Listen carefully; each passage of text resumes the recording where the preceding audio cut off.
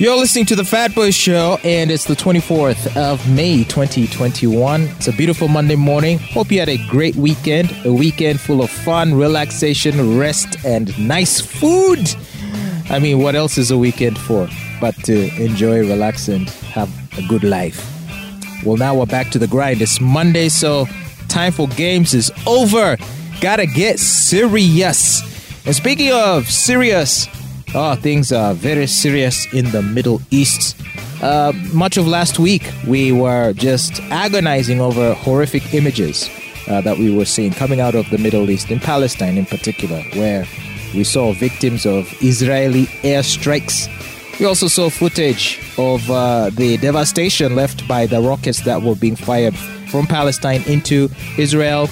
It's been an ongoing conflict, and there is a debate raging as to who should be held responsible.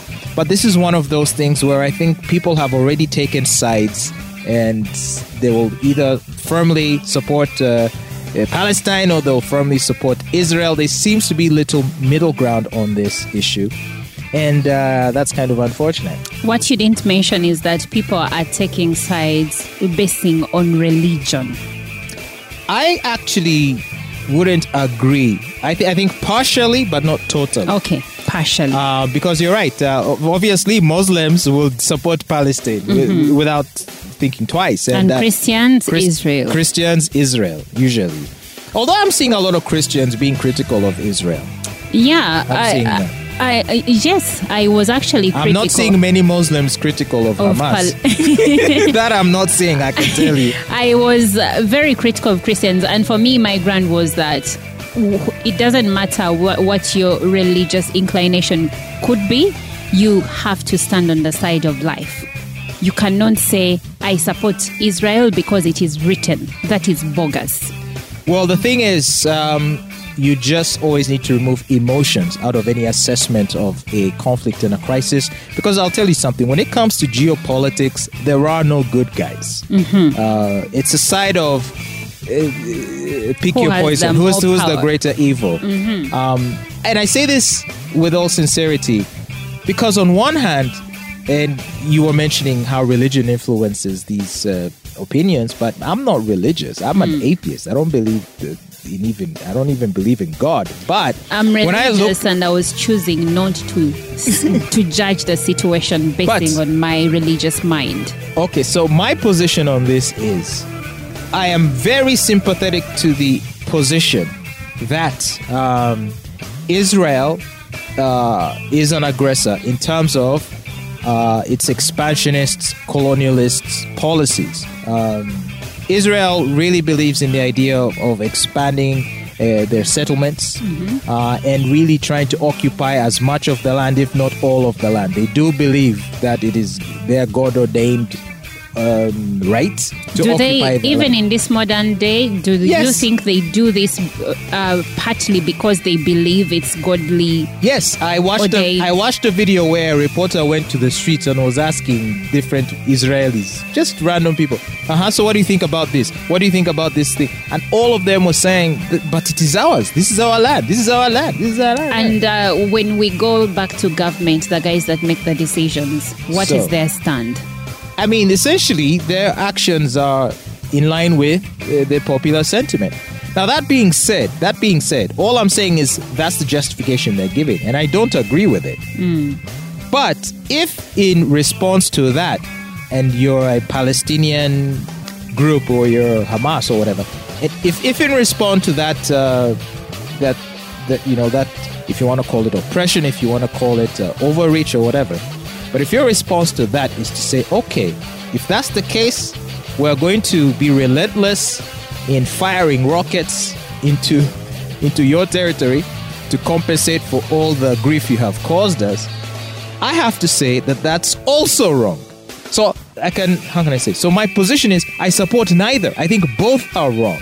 But in this instance, I feel like Hamas should not have been firing rockets because they have invited the missile strikes that are now claiming the lives of the civilians.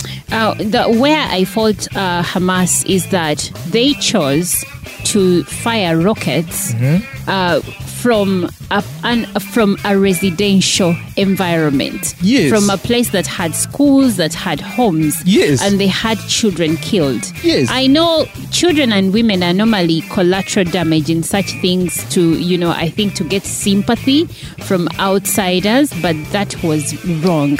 Yeah, the word for that is shield. What do they call it? Human shield. So in other words, if I want to discourage you from retaliating, or if in the event that you retaliate, I want you to look bad, then I will hide behind homes, schools, hospitals, civilians. Because when you retaliate against me, you're mostly going to be hitting innocent people who have nothing to do with it.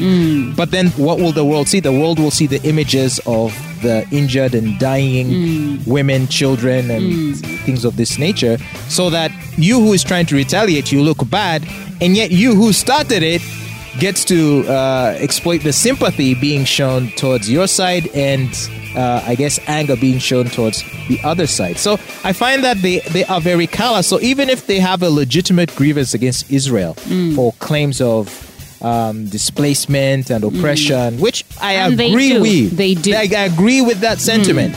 Israel is being unfair. Yes.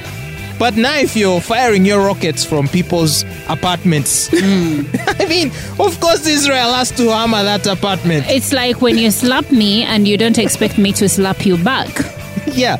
Or it's like if you slap me, then when I try to slap you back, you put your kid in front of me, and then your kid gets the slap. And then someone says... or if you're a woman, you drive someone to a point of insanity, then you slap them, they slap you back, and you're like, this guy is a woman beater. Well, do you want to go there? I'm surprised you went there, because it's a common... justification that some men offer whenever they're accused of being violent towards their wives. But and so what is happening now? So they've been agitating for a ceasefire, okay? Which came into effect. But you see, Israel has been reluctant to grant them the ceasefire because according to them, they say, you see, a ceasefire helps Hamas. What has Israel been doing the last several days? They've been not just destroying the places from which the rockets have been fired, but they've also been attacking the infrastructure, or at least this is what they claim, that the infrastructure where they thought Hamas generals were situated. Exactly. So where they believe they are stashing the arms, the rockets, the weapons, where they believe they are coordinating and planning their command centers. They're wanting to go after that stuff, right? So if you have a ceasefire, what happens is Hamas gets to clean house. They get to clean house. They get to reorganize. And then at a later date, they can resume once they feel like they've built enough capacity and they feel that the enemy doesn't have as much intelligence on their latest updated strategies. So educate me a bit. Hamas, it's not the government of Palestine, is it? It's like a rebel group. Actually, they are the government of Palestine. Hamas was elected by the people of Palestine to represent them. Now, they do have a militant faction, and that's the faction that's really causing a lot of the problems at the moment. Okay, so, but again, I would not ever claim that all the people of Palestine condone rockets. Obviously not. And like you said earlier, me too, I support neither. I stand on the side of life. Whoever wants to save life, I'm there. Yeah. So it's very tricky. So now that there is a ceasefire, they've been now allowing for aid to reach some of the affected areas. Okay. Yeah. So hopefully the aid shall reach those who are in most need of it. Hopefully, Hamas won't use this, this ceasefire to reorganize. But history shows that they will do precisely that. And Israel said they are ready for a counter fight, if any. Well, yeah. So it's just a stalemate. In other words, nothing new is going to come out of the latest conflict or the latest developments. It's still going to be the same. And I don't think it has ended. This might be just a breather before something even worse comes up. Just imagine in 11 days, over 250 people were killed. Mm-hmm. And then I think Hamas underestimated Israel's power. I don't think so. I think they have full knowledge that Israel has the capacity to hit them. Like I said, let's go back to religion. I think for a lot of them, this is really ideologically driven. Israel believes that they are divinely entitled to this territory. And that they are divinely entitled to kill and destroy their enemies. And that takes in children, women, men, like wipe out an entire country. It is God-given.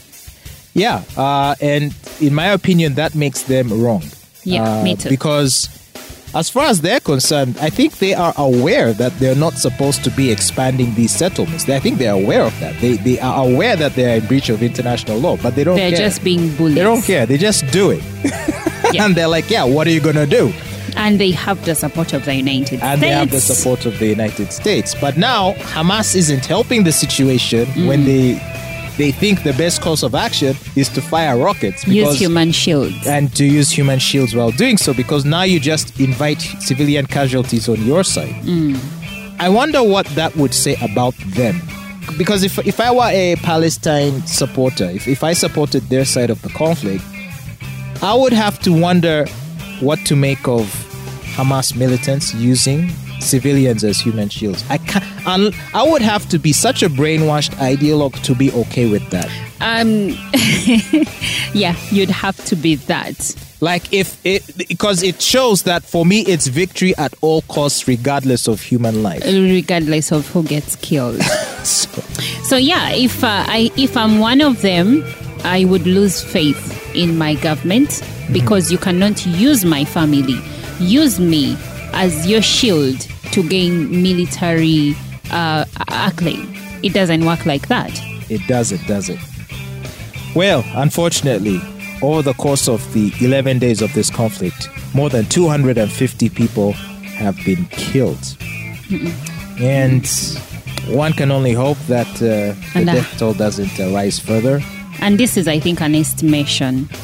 It's also estimated that over 100,000 people have fled their homes. Like, you start a humanitarian crisis. For what? Anyway, expecting a continuation of hostilities. Because let's not kid ourselves. I'm thinking so. I mean, just here in Africa, the fight in Tigray started like something simple. And in as much as it's not widely reported about anymore, it's still ongoing. It is, isn't it? Speaking of which, we have an update on the situation in the Tigray. That's coming up next on The Fat Boy Show. Do stay tuned for more great music here on RX Radio.